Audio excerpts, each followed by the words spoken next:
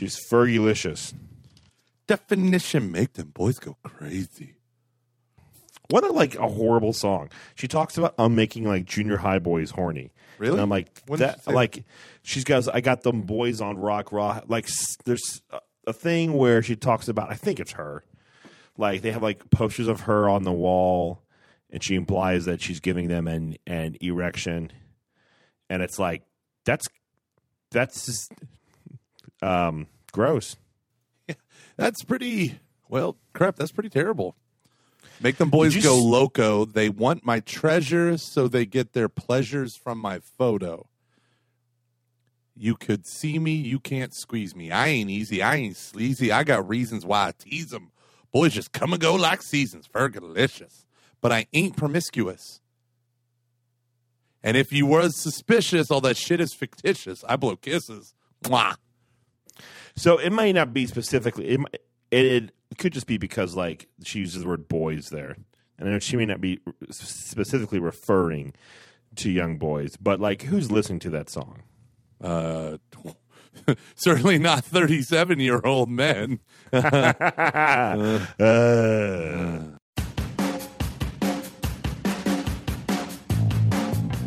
I'm dead inside.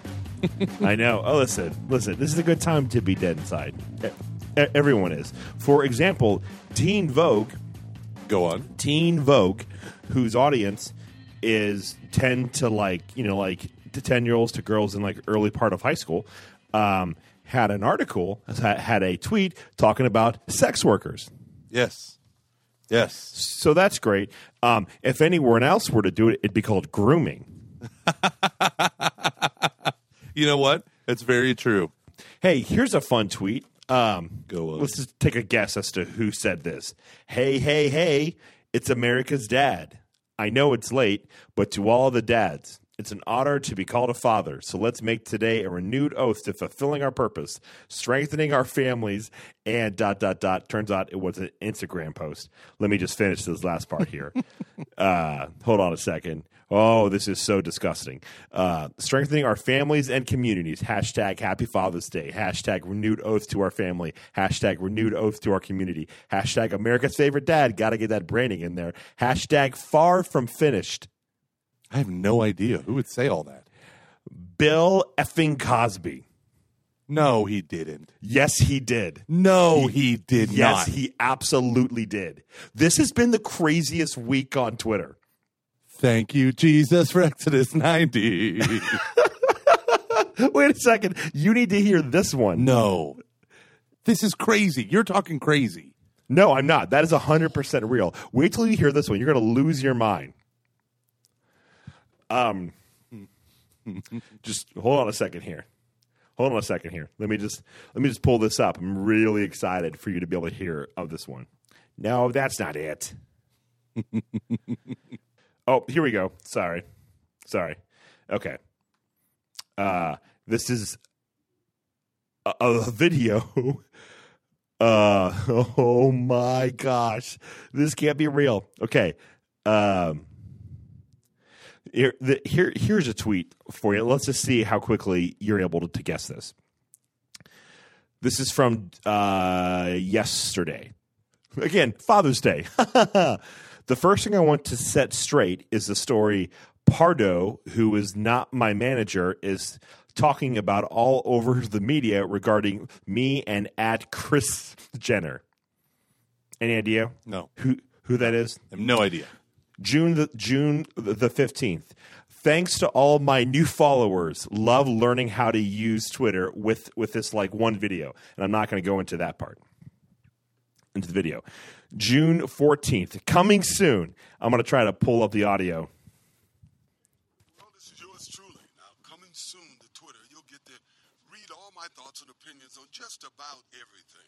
Now, there's a lot of fake OJ accounts out there. So this one, at the real OJ32 is the No. Wait. This should be a lot of fun. I got a little getting even to do. So God bless. Take care. Did you hear the last line? So God bless and take care? No, right before that. No. He goes, I got to get a little even to do. Oh dear. What's it? What was the Twitter thing? It's O.J. Simpson on a video. No, but what is saying, it? The real OJ? Yes, it's the real OJ 32. You need to hear this. This has all been the past 3 days. So the best is Norm Macdonald's response. Because do you remember how like back in the 90s he just continually ripped on O.J. Simpson? Yeah. Yeah, so he retweeted that with a quote saying, "This is the greatest thing ever!" Exclamation point. O.J. Simpson saying, "I have a lot of getting even to do." A person who probably murdered 2 people back in the 90s. On Twitter now. So that's what you've been missing. Oh man. Yeah, we should all be like, everything is falling apart, everyone. OJ's tweeting, Bill Cosby's tweeting. Oh my God. Yep. Luke, what has happened? Well, see, there's this thing called the darkest timeline, and we should have known that this was going to become a thing when Donald Trump won the Republican primary. Yeah. In my opinion, it starts there. Something happens, Biff screws up the timeline or something. So it's an alternative 2016, or sorry, when he won the nomination in 2015, and from there things just kind of unraveled. And that's why we're in a place now in our country where O.J. Simpson and what's his name, Bill Cosby, who drugged and raped dozens and dozens of women. Anywho, now I feel it's cool to tweet and say kind of like get their place back in popular culture. Oh my gosh. Although I will say this, that the 90s are truly back in style when OJ's back in the news and there's a Carrie in Oakwood again. Somehow it's all about you. Yeah, seriously. Oh, Put that in your blunt and smoke it. No. Destiny. No. Luke, this is awful. Oh, yeah, no, we should. This is truly the end of the world. Okay, so here's an update from last show. So remember the last show where we talked about fire? I do. Do you also remember the last show where I accidentally added like 3 too many transition songs? Dun dun dun dun dun dun. No, it was because we were all over the map. We were. So I had to add those songs. It was a couple that were too close, but one was like I had to shave off like literally a minute. But it doesn't sound like there was a transition, but I needed it. But anyway, Let me read you this tweet. Can I read you this tweet, Luke? Or not a tweet, a text message. So a fan of the show, Brian Kelsch, reached out to me and says, "Hey, do you have some time to chat between 9 and noon or after 3? Just want to catch up." And I said, "For you, yeah, probably after 3. And he says, "Awesome. Call whenever you got some time. Mostly about FI and investing." And I said, "Oh," and he said, "Yep, exactly." And I said, "I just had that conversation with my folks and my brother, Chris. Also, the whole Steubenville on the Bayou speaking team and a cat named Mr. Scruffy's." Luke, you nailed it. I was listening to it on the way home. Holy crap. I go a little too far sometimes, huh? What are you talking about? Eric, should I put on my camera so you can see me in the dark? Oh, I totally forgot that my camera was on. No. I've got this going on my sweet 5G network, so this might work. Oh, you're sick. Let me. I 5G, gotta touch the DBX. It's too loud. Hold on. Better than touching yourself. He's not gonna hear that until he edits. The magic of podcasting. I'm drinking water.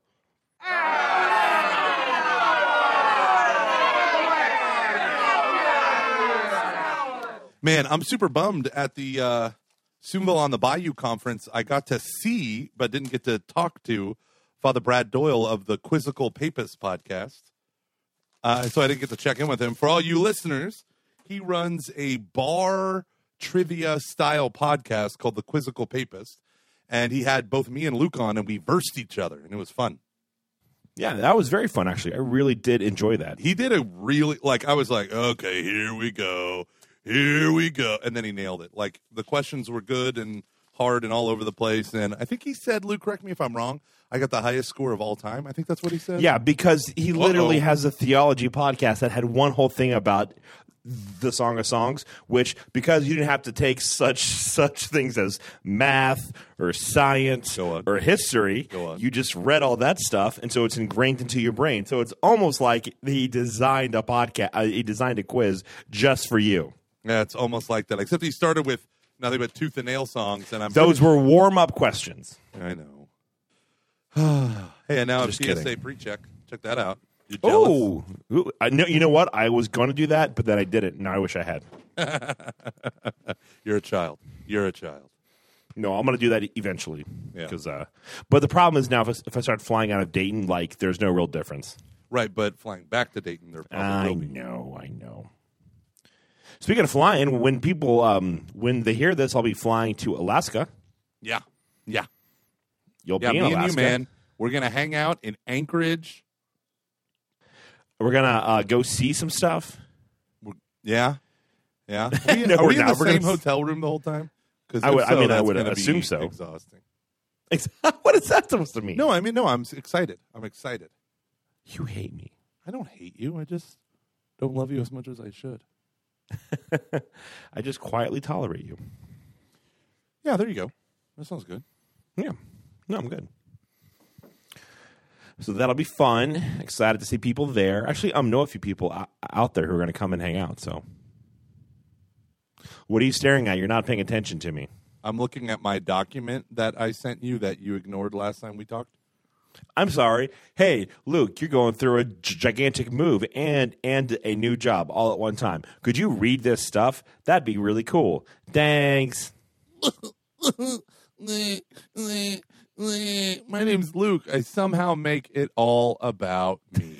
That's not true. You got mad at me because I haven't been able to dive into these documents about things that you just wrote randomly.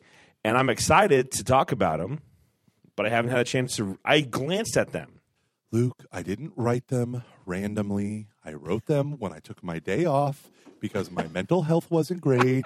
No, and I desperately needed to not pay attention to everything going on in my life, so I ignored it all. But you can't. And then you get mad at me because I haven't been able to really dive into them yet. Yeah, nailed it. You get it.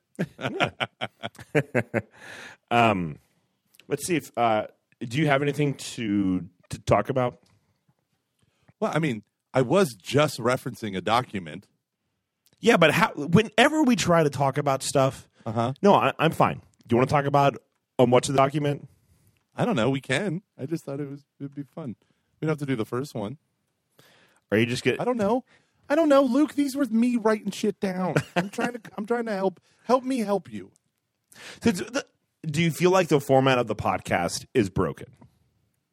No. No, then we're fine. The last time we were going to try to do this was like 3 episodes in. Yeah. Let's see. You can tell that Gomer was in a really good headspace. 1, life is suffering. Point 2, the false celebrity.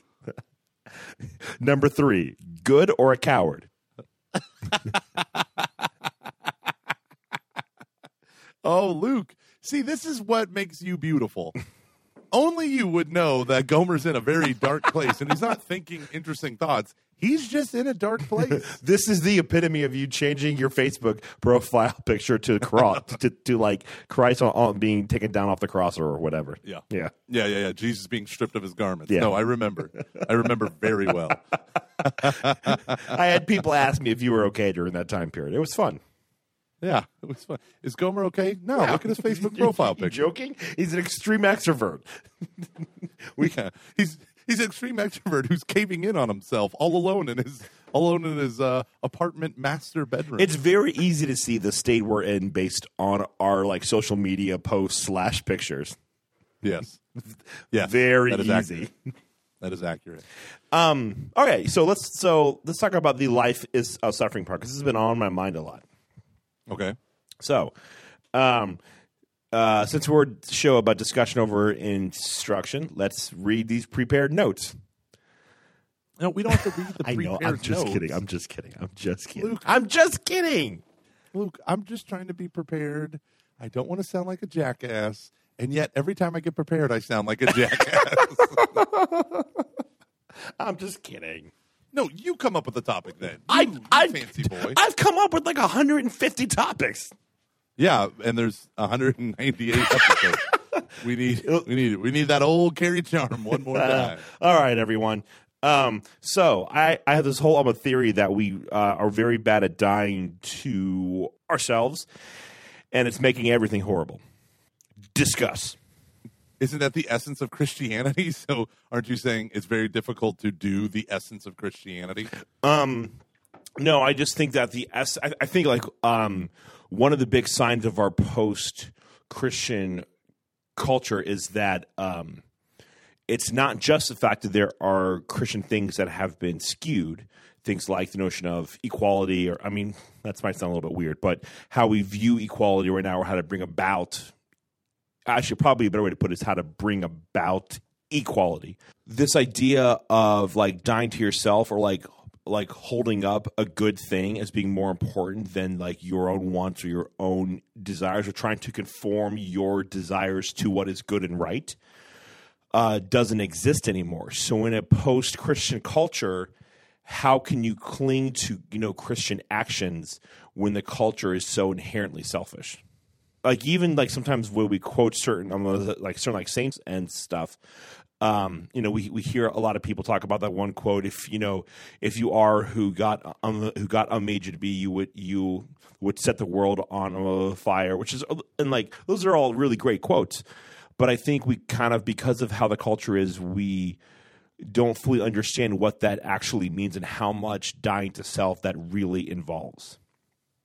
Yeah, so what you're saying is like we take a great quote like if you become who you meant to be, you would set the world on fire. And we're like, yes, I need to follow my bliss. And like we read it through the lens of like radical modern individualism or hyper individualism. Whereas St. Catherine of Siena was like, fulfill your vocation that God gave you.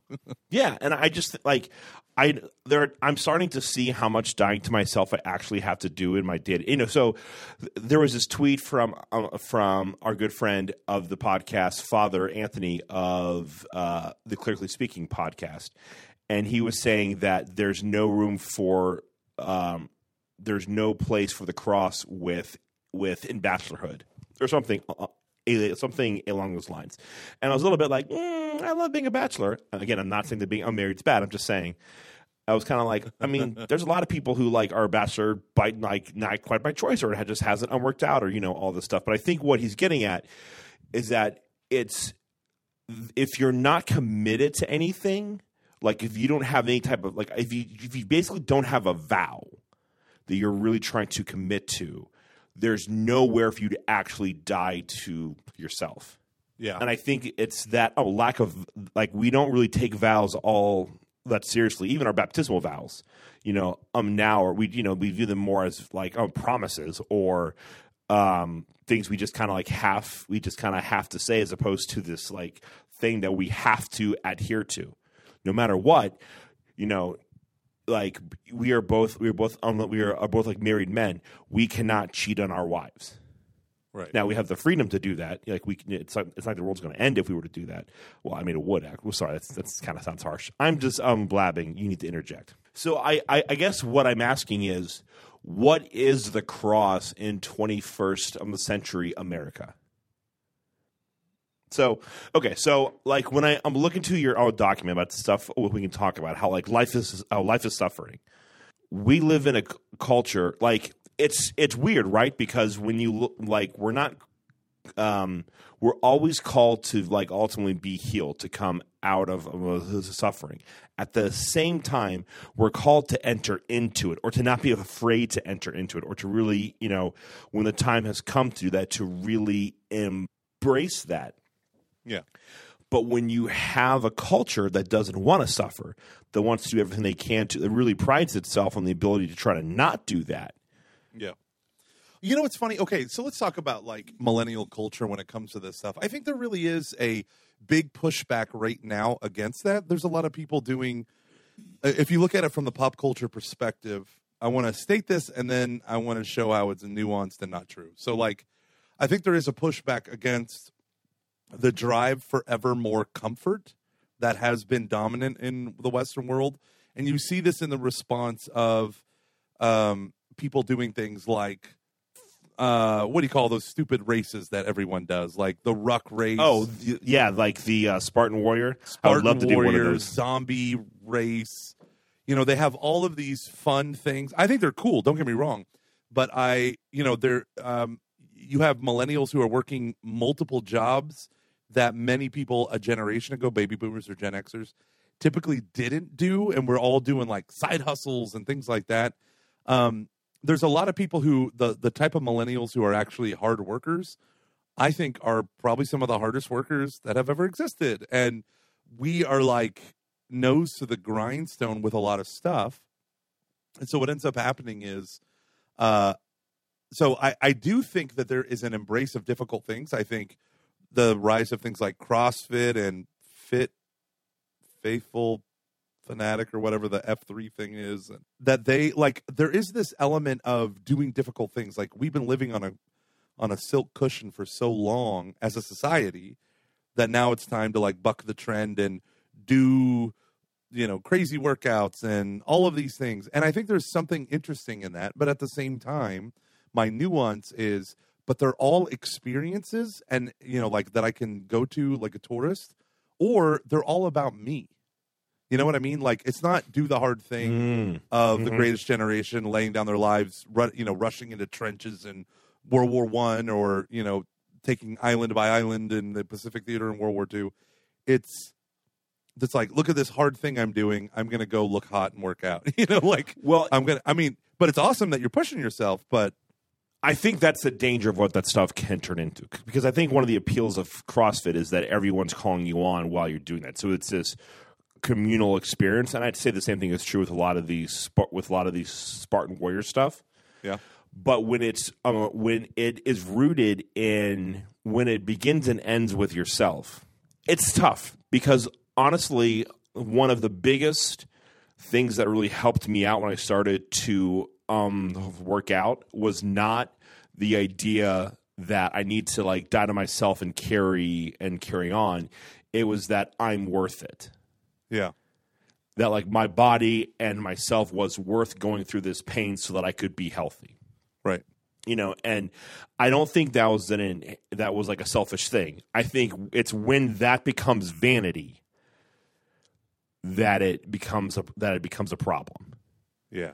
And I don't know. I think we've kind of lost the notion of vanity. Like kind of the first thing to go, not the first thing, but like a thing that was lost really by the time of like back in the 90s or even the 80s, no one talked about gluttony anymore. And that like now it's just kind of gone. I mean, it's an idea that it's like a sin I don't even stop to think about when I do an examination of conscience.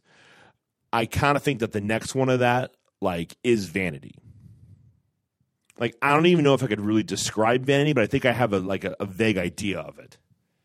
Yeah. And so when you're trying to do these things that are inherently, like, they're good, but because the culture is such like a self-absorbed culture, it's so easy to become vain, just doing it just for yourself and, like, not caring about anyone else or trying to impress others with who. I think a lot of the pornography addictions that people have, a lot of the addictions to sex or to lust and those things, and how much dying to ourselves that actually it takes, and how unwilling I wonder a lot of people are to really go in. Like, are people really unwilling to die to themselves to the point where they're willing to go to like Sexaholics Anonymous, or they're willing to go to therapy for the stuff, or to really, I think we tend to view it as, in the moment, but as opposed to like these really big life altering changes we have to make. Like when you get married, how many people actually cut off a lot of their relationships with their friends of the opposite sex? Because it can, get to a point. I'm not saying all of them, but just, it's just, you can't necessarily have that time anymore to do that, and it's a little bit easier to cross a couple of those lines. And I think people don't want to, and it's tough because I think like for the most part, the culture rejects those conversations now. And so you can't even, enter into the idea to say if it is right or wrong. It's just automatically like, I'm going to know that's dumb. And it's almost like, well, don't these vows mean anything anymore? Right. Oh, yeah. Like one of the things that is fascinating to me is our inability, and people blame millennials. I just think we like reap the whirlwind, other people were, the boomers and the Gen Xers were sowing the wind and we reaped the whirlwind, but everyone's doing it. No one commits to anything anymore. Like I was joking with a friend that I really do think like millennials make commitments just so they can break them the day or two before. Oh my gosh, I got food poisoning. Sorry, I don't feel good. Everyone says they got food poisoning. No, you didn't. And I think that we do that almost like a way of like, oh, look, I got this time back that otherwise was going to be spent somewhere else. It's funny to me, but like everyone is doing that. Yeah, it is the hardest thing as a person who used to have to like run events for the millennial age group to get people to commit to anything. It's and it's like that difficult across the board. Like, I've been that way with tons of weddings, with tons of other, absolutely. And it just fascinates me how no one's yes is yes, to use the scripture reading from the other day. No one's yes means yes, and no one's no means no. But I don't like, and like, here's what I'm trying to get at is, I think we live in such a self-obsessed culture now that it's almost like we don't have the framework to do that stuff anymore.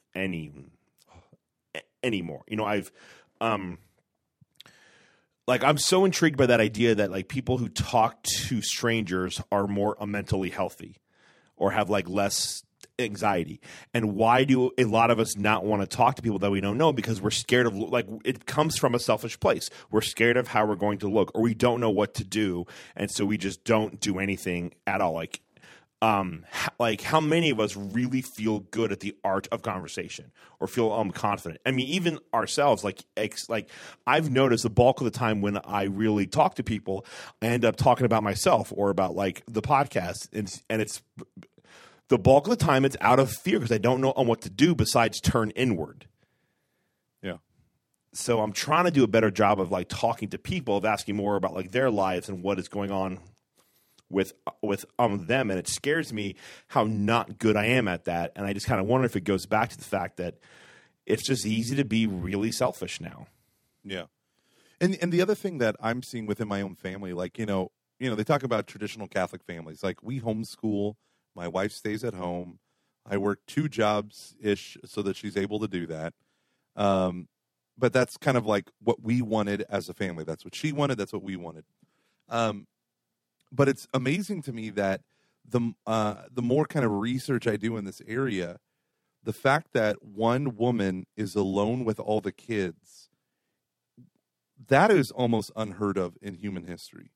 There was never one woman. It was, so the eldest got married, and they all like essentially lived in the house on the property where the males grew up, and everyone just moved into the house. And as you started turning out kids, eventually you would go and start your own house on another piece of property that maybe your father owned or that you would go and acquire or whatever. And you would begin to build your house, but you lived like murderously close. Most of human civilization was born and died and lived in between, all within 5 miles of those moments. They died within 5 miles of where they were born. So think about like all the women that were in these big families, which were normal. The women were never alone. It was never just a nuclear family and one woman responsible for taking care of all those kids until you get into the modern era with capitalism and the Industrial Revolution, where people fled to the cities and they were leaving their families behind, all this stuff.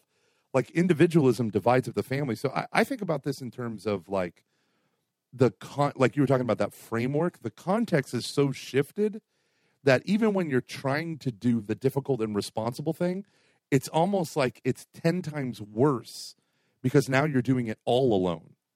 And I think there is a cognitive load that comes with saying yes to anything anymore because we're all doing these things alone too.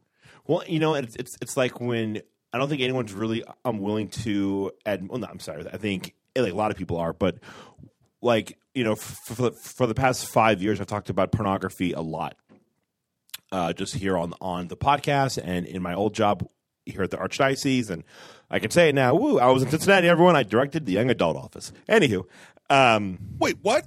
what? Oh wait, are you being serious? No, I knew you were in Cincinnati. What? No. I just meant I thought that you were. I'm shocked that I was sharing that. Okay, so, and we started to really just dive deep into the issue of porn, and we read a whole bunch of stuff on it, and it I think back to the fact that how many of us grew up watching MTV or things that were on VH1, or just having.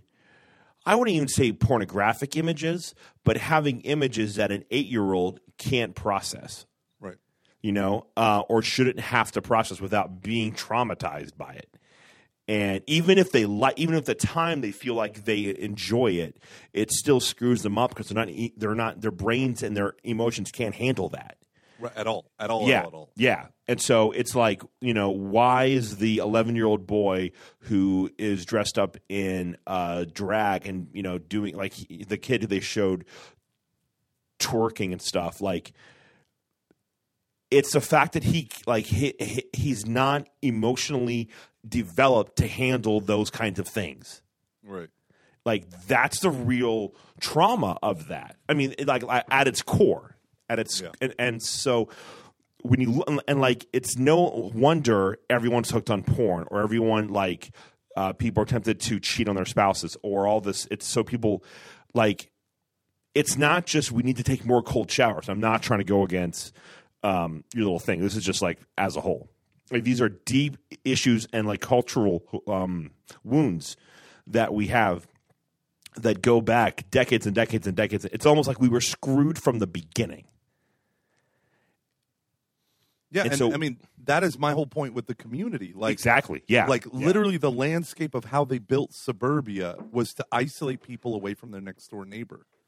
And you go to Steubenville, the homes are super close together, and they're super close to the road, and everyone has a mega front porch.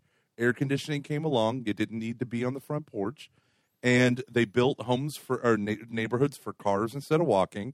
So you got big old garages, you got big old driveways. You pull the home further and further back from the street. Mm-hmm. You give people bigger backyards and all this stuff, and you make the emphasis the back half of the house where the television is. I mean, just think about the kitchen being the literal center of your life, the hearth. It was where the house was made warm and the food was made.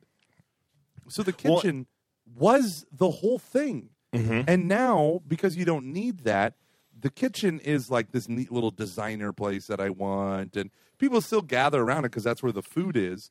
Finally got a farm sink. Whatever it's called. Under the counter sink, yay!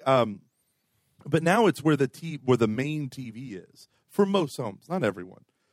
But once you do that shift, it changes that dynamic that's hardwired. Who was I talking to the other day about it was you and your handsome face. See, I forget you're even in the stories. When you were talking about Idaho and how people didn't have nice cars because you drive on dirt roads, and it's see, even the landscape informs the culture. Yeah. Right? No one's going to get a brand new black BMW M3 whatever and then drive it on a dirt road, have it covered in dirt, and you'd be like, why did I do this? There's so many potholes, it's shredded through the tires. What's happening? And this is honestly why I think at times I miss college, and some people say, Luke, that's you being immature, and there's that scene in Endgame where you have Fat Thor, and he's just drinking and he's playing on video games with all of his buddies, and it's meant to be sad. And I'm like, oh, are you joking? That's heaven. Is he in Valhalla? I think he's in Valhalla. He did it. He died a warrior's death. Congratulations. He gets to relive 2004 over and over again. No, but it's not that I miss. It's not that I don't want to sit I don't want to just hang out and drink all day. I will fall asleep and just have a headache and be super crabby. But it's that you're in such close community with so many people. Yeah. And that's what I miss. I think I was on Facebook the other day, and this one picture of all of us popped up, and it was just I had 40 best friends at one point in time. Yeah. I lived 40 guys. I could talk to any of them about anything. and it would be awesome. And I know that I can't have that anymore right now, but I'm like, can I have something that gets kind of like, it shouldn't be such a drastic change though. Yeah. Like how many men our age now say they have no friends? Yeah. How do you go from having all these friends in college or high school to nothing? Mm-hmm.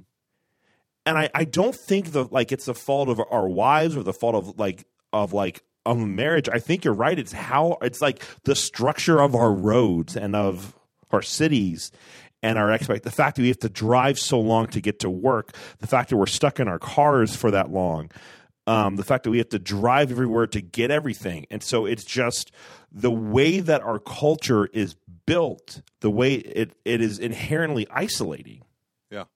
There is a statistic from Dr. Robert Putnam's Bowling Alone book, which is a sociological book, analyzing basically the outcomes of hyper-individualism.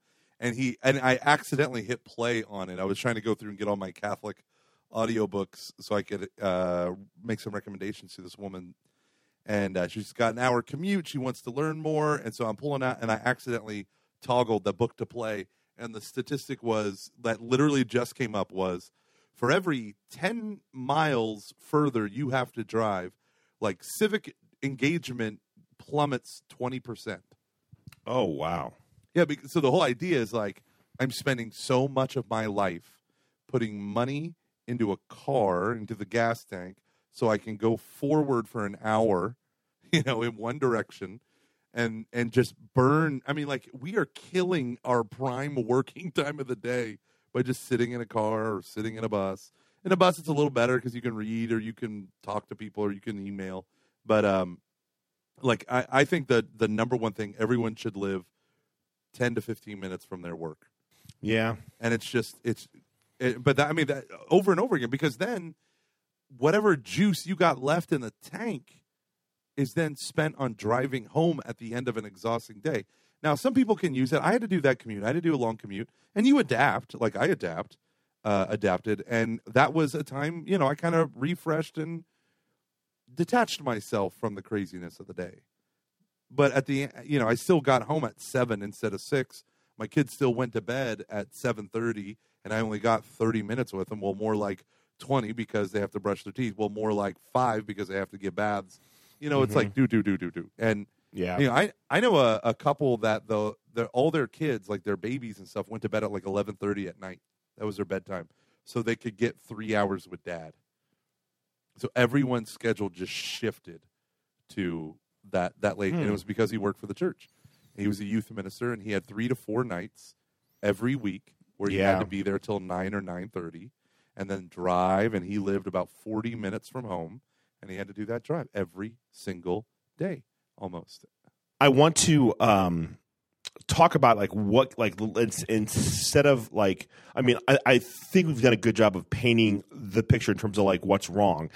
Let's talk about like stuff that we can do, but I want to add the caveat of let's talk about it as being in the, like I don't want to talk about like faith sharing groups, because I want to talk about like how to live while being informed by that stuff. So, like, how do we drive in our cars? How do we spend our social time? How do we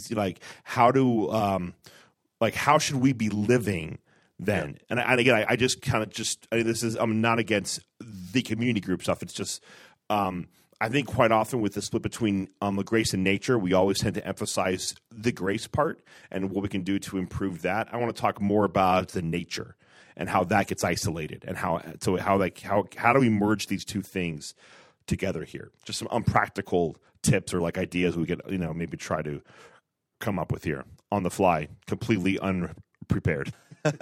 No, I think the very first thing is we have to discover silence. You have to figure, like, if you're in your car and you have a half-hour commute, which I think is like the national average, you have to cultivate silence at some part of your day. Because what we're not noticing is even if we fill our minds up with good entertainment, like Catching Foxes, Pints with Aquinas, Word on Fire, Catholic stuff you should know, our old friends. We hardly eat. I miss those guys. Sorry, go on. Even if we fill ourselves up with good content, the constant stream of consuming itself is damaging. So I want to unpack this a bit. I'm having a hard time with this right now because of like my prayer life has just gone to hell. I mean, quite literally, it doesn't exist right now, which is not good. I'm trying. Or you're not trying, which is why it's in hell. Well, no, but I mean, like I'm doing kidding. my but one of the problems. So I primarily am at my best when I'm able to pray in the morning. But it's been difficult because we've just been so unbelievably busy with buying this house and this move that I'm getting up and just I'm getting out of bed, I'm taking a shower, grabbing a Cliff Builder bar. Feel free to sponsor this podcast, and then driving to work. And you work like an hour away. Yeah. So on the way there, it's about 45 minutes on a good day. Coming back on a good day, it's about like 50 minutes, just with traffic. I really enjoy praying the liturgy of the hours and getting a little bit of contemplative like prayer in, but I feel like it's been impossible to do that, and I feel so guilty about it, and I don't know like what to do. Can you adapt to different types of prayer? Yeah, I think where I feel guilt, like the most I'm guilty is I'm not spending 10 to 20 minutes in contemplative prayer. Like, is that wrong? I mean, I think everyone needs mental prayer. Like, you can't progress in the spiritual life without mental prayer. I know. And you can't, but here's the thing, like Bishop Barron quoted, what's his name, the Trappist dude, 7-Story Mountain guy. He quoted Merton. Him saying praying is went a good kind way of to crazy start. towards the end there. Yeah. We like old Merton, not new Merton. He said praying is a good way, or saying your prayers is a good way to start praying. And what he meant by that was praying something like the Rosary, Our Fathers and Hail Marys and all that stuff is a good way to start getting your brain ready to do mental prayer. Vocal prayer is an excellent intro into mental prayer. What is better for all of it is silence. Right? So if you constantly have noise and then you turn it off and then think that you can go right into prayer, you can't. That's impossible. This is one of the reasons why I love praise and worship, but I'm so nervous about it, is yes, you praise the Lord with your singing and the melody, but there's an element of getting lost in the rhythms of the music that you're not really, it could have been a Celine Dion song, and then Hillsong United, and Hillsong Young and Free, and then all of a sudden you're doing Dead Mouse or whatever it's called. Like, you're just floating through music. Whereas mental prayer, you have to full stop and focus on this. And there is an element where focus, like you can sing praise and worship music in your car, and I think that's better than not. But I don't think it, like, we are what we focus on. And I don't think we're focusing on, I don't think we have the capacity to focus on God because there's so much noise. Do you think, so here's what I've been trying to play around with a bit, like both before all, well, not post move, but because it's just all bad. I love praying the liturgy of the hours, but I like to build 10 to 15 minutes of contemplation afterwards, but that means that I have a good half hour of prayer time, which right now I feel like I just don't have time for. It's starting to get to that point. Last night was the first night that we didn't have anything to do, and it was awesome. But is it okay to build contemplative prayer into that? If you want to pray the Rosary, if you start doing that, but then you really give yourself a half hour just to do that. Yeah, I think that's great. You think that's fine? Okay. So you should never feel yourself bound to one form of prayer forever. You should feel bound to the time that you are praying and the consistency in prayer, but not necessarily the form of praying. Because certain types of prayers are going to be very useful for you at certain times of your life. And I think, number one, I think the Liturgy of the Hours is always good, but I hated Liturgy of the Hours until about a year ago or 6 months ago. I don't know why, but I'm obsessed. I've always loved it. I'm until I could actually, it might have been when Father David Huss got ordained to the priesthood, and we went to his first mass at the seminary, and the seminary chapel has that monastic choir seating instead of normal pews, and it's that idea that they're chanting back and forth the the stanzas of the prayers. And I loved that. And there was something about that combined with the last prison trip I did, last retreat, that the guy talked about, like, I don't know about this rosary because I don't know about you Catholics and Mary, but I love praying the Divine Mercy Chaplet where I'm just focusing on the cross of Christ. And he said, saying these prayers so slowly and over again orders my mind. And just by him saying that, it triggered this newfound love for the rosary and the Divine Mercy Chaplet. But I think that if there's a danger and we try to make our spirituality everyone's spirituality, or the ipso facto one, like someone has a powerful retreat experience and then everyone has to go on that retreat. You know, or I follow this particular thing and everyone else has to do this thing. If you're not a monk or priest or, you know, nun, you're not required to do Liturgy of the Hours. It's beautiful and it's awesome, and now I do love it. But you know, maybe doing the scriptural rosary while you're driving into work, you know, or not the scriptural rosary, but just praying the rosary and figuring out a way to make that a mental prayer for yourself. Do you think it's like? I think this is probably different if you have kids and people's state of life. But I know priests who have told people in the confessional that they should try to be praying outside of like when they're in their car, besides having to resort to that. Yeah. Oh no. I agree with that. But what is so? To start somewhere. Well, to start somewhere, but cultivating silence is still what I'm saying, and to have that, and to have that mind that is formed. Like, you work at a nonprofit, you know, they talk about people who are out in the world. You can't retreat. Like, okay, so here, this is actually a funny story, but 2 Lents ago is when I decided to, or maybe it was 3, to wake up at 5:30. And I woke up at 5:30 and I was writing the curriculum for the community group videos on Ascension. And I'm waking up and I'm writing them. And then my kids wake up at 5:30. And they come down the stairs or they hear me or whatever. So then I wake up at 5. And then they wake up at 5. And then and I'm not being loud. I'm just writing, clickety-clacking on a keyboard. No matter, I was waking Gomer.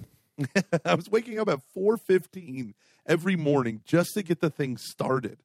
And the kids would keep coming, like, it was driving me nuts. So to say that the car is not a place. Now, here's the deal. The reason why it isn't is you have to constantly take your attention off what you're doing. So what I'm saying is it's an excellent preamble to enter into prayer. So do what you can where you can. I know plenty of people that work downtown, so they take the bus. And they take the bus, this is my dad, solely so that he can pray. So he sits there on the bus, and he has a prayer book in his lap. That's awesome.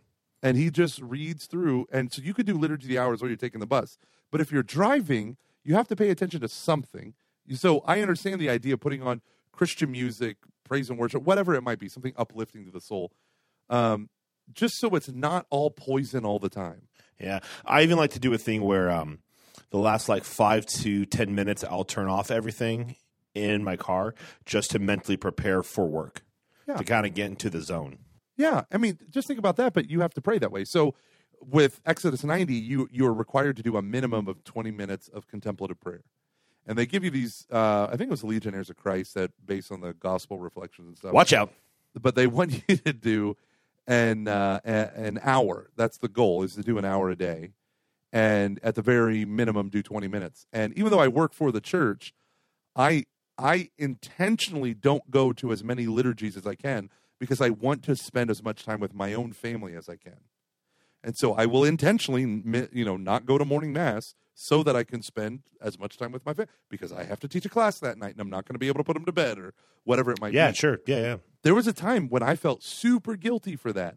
And then I just said to myself, I'm a layman. I'm not required to do any of this stuff. I'm required to go to Sunday Mass. But that also doesn't mean I don't have to participate in any way in the liturgy. So I would read the gospel. And then the gospel reading became my obsession with the book of Romans and Galatians. And then now we're selling it. And we're selling. Cool. Yeah. Okay, so trying to take time for prayer is important, especially and like building up time, like ample time for silence. That's one. That's tip number 1. Oh shit! Sorry, this is more lightning round. Okay, beauty pageant. Here we go. No. I'm sorry. I mean, I'd rather have like good conversation than like than a lot of stuff. So not me. This is a listicle. Yeah, plus the magic of editing. I think I'll just having edit out all of your parts. as I do it is anyway. tradition. Just kidding. I think, shit. At times I feel bad because I feel like we are repeating our ourselves, but this is what is on my mind. Carving out time for things like sex, if you are married, and like going on dates if you aren't, like really honestly saying I'm going to devote myself to these things that are part of my vocation. However, like really on whatever that might be. So it's not so on the fly, but it has some type of intentionality to it. It's really important. So perhaps it's having sex, 2 to 3 times a week, or even some people have done it like once a day just for like a week or so and see how that's like helped their marriage. And I've heard good things about that. Regardless, I think being intentional about your vocation in your week, and quite often that's a communal thing for the majority of us, I think is really important. Oh, yeah. And understanding that your first duty is to your vocation, regardless of what your job is. It's to your spouse, if you're married, it's to your kids. That's your first place. And yet it's so often the last thing that we talk about because we just assume that everything's fine and they'll always be there. But I speak of this as a husband and a father, right? So that's my context. And I know that if I get caught up in the day-to-day, that I can easily lose my kids in that, moving them from the next thing to the next thing to the next thing without taking time just to be with them. So that contemplative prayer attitude of just being with God, not being afraid to waste time with God, needs to be the attitude I have towards my family because they're my primary vocation. I need to not be afraid to waste time, good, healthy, whatever time, structured time with my spouse and with my kids. Like, and it sounds funny when you say it, like make time for sex in this regard. When you're newly married, you don't have to do that. But once you start having a million demands pulling you in different directions, you're like, oh no, I'm so lonely. No, no, absolutely. Absolutely. Yeah. And no one should ever minimize that. It's not a joke because life makes more claims on you the older you get. Why do you think I postponed this podcast by a whole 15 minutes? Oh, God. My dear Lord. What'd you do with the extra 12 minutes? Completed the budget. I earmarked my restaurant and grocery bill spending. Thank you, good sir. I would say I want to add one part as well, is that find something in your area that you can walk to, like with your family, and do that. So here's how I would, and that could be kind of hard for some people, but I would say if you can, find something. And I want to add into this context of it's kind of odd, but I mean, obviously having kids is going to change your life. But I don't think, and this is I'm coming from a guy who does not have kids, so feel free to tell me that like I'm like full of crap. But I don't think you should dramatically change who you are or the things that you enjoy or find to like add or let's find that like bring life into your life. Like I'm talking specifically about more cultural stuff that you like. I don't think you should change that or stop doing that just because you have kids. I think your kids should be a part of that. So if you like going to the museum, bring your kids to that. If you like going to movies, bring your kids to see good movies. If you like listening to really good music, like allow your kids to partake in that with you. The one thing that both Aaron and I love is going to farmers markets and getting the different kinds of foods that are there and talking to the different kinds of vendors and all of this stuff and seeing what's in season and getting food that just, is in season. And I had this hippie soap that I always like to find and buy. And we were and with where we are right now, we're able to walk to that. And it was really fun. Oh, yeah, that's awesome. I look forward to like bringing our kids there. If we have, we'll have some kids, whether we adopt or not, but we'll have kids regardless. So I'm curious to get like your take on that of like doing the stuff that like you like, but bringing your kids into that in a way that like works. So when I talk about how to teach adults to have, it's this thing I have going on a spiritual journey with your spouse. It was a talk I gave to the women of the St. Anne Society. One of the things that I wanted to get across to them was you need to have your own individual relationship with God, and you need to have your shared relationship with God as a couple, right? So you need your alone time with God, and you need to be praying together. And if you have kids, you need to be praying with your kids, right? Those are three different things that you need to have. And I say that your spouse's job is to remind you to pray together and to carve out time for you to pray alone. So there would be mornings where I would go downstairs at 5 or 5:30, and if the kids, for some freak reason, woke up before 7 a.m., because my kid's a bunch of freaks, my wife's job was to intercept them and prevent them from disturbing me for 30 minutes or whatever. And then we would switch, and I would bring the kids down, and I would feed them. And then my job was, as you know, one by one, they would start to wake up, to get them and funnel them down so that she could have her time to do her spiritual reading, praying, whatever it might be. And I think that's true, not just about your spirituality, but it's about the things that feed your soul on top of it. Like, I'm a reader, and I love movies, and I'm an extrovert, and I like to go out with people. My wife is an introvert. She's not a reader at all, but she loves movies. So I remember talking with someone, I think it was, I can't remember who it was, but I was talking with someone, and they said, oh, I haven't seen a movie in 2 years since I had kids. I used to go to the movies all the time, and I looked at them, and I'm like, what are you doing with your life? Like, why is it so hard about going to the movies? You just get a sitter. Like, what's the big deal? And he's like, oh, well, I just don't. Well, because it's not a priority for him, because it wasn't like that big a deal. But for me and my wife, we love it. Sexy Staycation 2017 was built around me buying tickets to go see The Last Jedi at 11:30 at night. And we had a whole weekend, a staycation, framed around going to see the movie and then spending time together and all this stuff. So my wife loves doing stuff like that. So yeah, I mean, you're right. You can't just ditch that stuff. But at the same time, you have to die to yourself. You have to realize that a lot of that stuff isn't going to go away. It shouldn't go away. But at times, it'll be put on hold. At other times, it'll be more free. Well, okay, so how about you and your wife? Like, now that you're married, True story.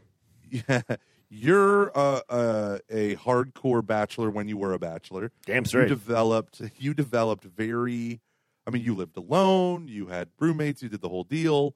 Like, what do you share with her, and where have you completely, you still do your own separate thing from her? We share a lot of things. Like toothbrushes and stuff? No, it's disgusting. Actually, no. I mean, I probably don't care, but she's disgusted by it. I probably don't care. She wears all my T-shirts now, so there's that. Okay, no. What do we share? So I think probably there's a lot of like house responsibilities that we just do together, or like she'll do it one part, I'll do the other part. We go to the movies a lot because I think she just enjoys it, and I like doing that stuff. We tend to talk about a lot of like stuff that we find interesting. So a lot of that can be economics or just different. Like we're always talking about stuff. Yeah. And I think that's the thing that we will always do, and I hope to be able to engage with our kids in those things. I want to be able to talk about economic policy with them, or talk about with your wife events. With you and your wife doing these full-time jobs in different cities, do you get at least 30 minutes a night of FaceTime to talk about this stuff? Yeah. Yeah, and it's I mean, there are times when it's just not always about the stuff. I mean, but it does come up especially as it relates to work. So now that we're both doing development, we talk about that stuff all the time. I just imagine you're like, I want to talk about my feelings, and she's like, no, we're going to talk about the economic philosophy of Eugene von Bombewerk. Yep, it's pretty much how it goes at times. Or she'll just okay. Come up with this stuff, and I'm like, oh, you went to class. And yet somehow you both ended up in basically the same job. There you go. Who's winning now? Who won? I remember I was talking to some teenager, and he's like, I'm taking 6 AP classes this semester. I'll take another 6 next semester. I'm a junior. I'm filling out all these college applications. I'm killing myself to do all this stuff. And I was like, no one cares. No one cares. Like literally, you get out of college, no one cares. And there's like, no, that's not true. I was like, well, if you're on the dean's list, that's a great thing. Cool. I was on the dean's list. I loved it, all but one semester. But no one cares. No one asks you. No one really asks for your GPA. They just look to see the types of classes you took. Yeah. Well, I think it's ultimately more about what kind of person are you trying to be, are you being molded into? But you and your wife still ended up in the same place. I was doing stuff. I just said it wasn't very disciplined. Okay, no, that's fair. What are some other practical just really think how do you overcome the way that houses are built and streets are My practical thing is for the last 2 years I've put my grill in my garage, which is so annoying, instead of in my backyard, so that I can grill in the presence of my neighbors. And I can strike up conversation as they're coming home from work. I'm out front and I can just talk with them. And you're good too, because you have a short driveway. Yeah, I'm about 15 minutes, 25 if it's crazy. No, as in your the driveway. It's normal. It's not that short. It's bigger than mine. You can be by your garage and you're practically on your street. If I'm by my garage, I'm really tucked in there. Oh, okay. Yeah, it's 30 feet away or whatever. But that's my thing is being visible, eyes on the road, learning the kids. When there's a new Nigerian family that moved down at the far end of the streets, there's about 15 houses on our street before the block hits, and they're at the opposite end of me. And my kids got on their bikes and were riding around the block, and then their kids, who are much older than my kids, came right to my house. And they would ride, and literally these kids were riding in front of me doing what my little kids were doing. I was teaching them how to you pedal backwards and your bike will stop, on those little kid bikes. And that's the brakes. And so I was teaching them how to go really fast and then slam on the brakes and skid across and try to leave marks on the pavement. I used to do that all the time when I was a kid. And so my kids were doing it. And then these kids would come up. I mean, they're 13, 14 years old. And they were doing it on my driveway. And I was like, whoa, that was a good one. And he's like, thank you. Like they were so excited for adult interaction. It was kind of weird. But if I wasn't there and it was just kids go out there, blah, blah, blah. I don't know. I get my FaceTime with my neighbors when I do stuff like that. That's my main thing. That's cool. That is very cool. If I had more time, I would do gardening. Like an actual garden, with food. Because my next door neighbor does that really, really well. And I'm my lawn is barely mowed. I just weed whacked the whole front yard because it was a thicket. So, because we've had a whole bunch of rainstorms when I'm home, and then I leave, and then I come back, and then more rainstorms, so I can get out the mow. That's where I am. I think I would like to start landscaping more, just so I'm kind of doing some stuff with the earth.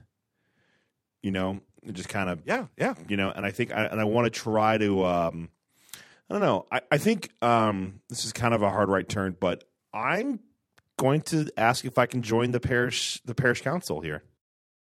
Oh my goodness, that would be awesome.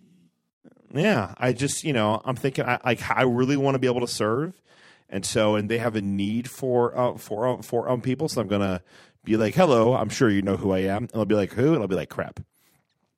Aaron told me to not get egotistical about this. Don't go in there trying to flash my credentials. Which you will. You will immediately. I know. I'll try not to, and then I'll be like, I'm Matt Fradd on speed dial. And then I'm Matt Fradd, I'll be like, what? I'll be like, nothing. Never mind.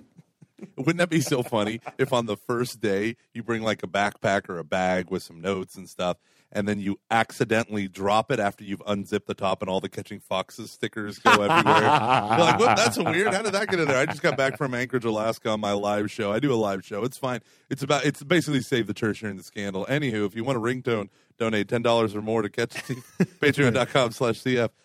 What happened? Dangerously close to being like that all the time. Oh, man. Where was I? I was somewhere, and someone was at church, and they were like, are you are you the Michael Gormley? Are you Gomer? And I was like, are you a Catching Foxes fan or an Every Knee Shall Bow fan? He sort of was like, Catching Foxes. And I was like, I have a sticker in my office for you. Immediately gave him a sticker. Absolutely. You have to mention both now, huh? Yep. Well, because if it's in a church setting and someone says, I'm a big fan of your podcast, and I say, oh, how long have you been listening? They're like, oh, for like 2-3 years. I'll be like, oh, Catching Foxes. I can cuss in front of this person. No, it's fair. I get that. And then I I'm just immediately make a dick joke, and they're like, oh, my gosh, it's like real life podcast. Like, speaking of real life, zip. No. Cocaine. Oh, man. Okay. Zero. I feel like these are some really good tips. Are there any more that we're missing? Oh, here's one that I would add. Just not everything has to be churchy. So, like, we're like a whole bunch of young adults. We're going to go and watch the first 2 episodes of Stranger Things. Going to have an 80s theme party while we do that. I think breaking away from this idea that everything we do has to involve some sort of like church activity. Yeah. I don't think that's true. I think that's the isolation of grace right there. Yeah, no, I 100% agree. So, in fact, it makes me so so annoyed that everything. I mean, that's one of the reasons. Another one of the reasons why I do woodworking is because it's not church related. Yeah. Like, and I don't just mean it's not God related. I mean, it's not churchy. Yeah. You know, I mean, institutional churchy stuff. And it's funny because, like, I see that in college students that are like a Franciscan, or I see them at, like a summer camp or whatever, and we'll be talking, and they literally have no life except church life. And it's like, either you have a vocation to a monastery or a convent or, something like that, or you need to stop. Or this is going to much. be insufferable. Yeah, exactly. Like, please fall in love with technology or My Little Pony or something. Yeah. Because right now, there's no there. You need to develop a habit. Beer would be a good habit right now. There would, is that how you hit on the freshman girls at Franciscan? No. The juniors who were just finally coming out of their shell. Oh, there it is. Have you been following the women's team anymore? Oh, man. I love everything with the U.S. women's team. Are you serious? He said, lying through his teeth. Oh, come on. I read that one tweet to you and felt great about myself for keep going, 20, man. 30 minutes. They're about to be on a roll. You might find that you might enjoy it. This could be a bonding moment for you and your daughters. What channel is it played on? EWTN. Fox Sports 1. Fox. ESPN, It'll all be on Fox or Fox Sports 1. Okay. Well, I don't have cable. You can use my Hulu pass. Oh, hello. Yeah, that's what friends do. They cheat, lie, and steal. I think just enjoying going to do stuff with your friends is really important. Get out on your street. Just try to, do something, everyone. Have a effing hobby.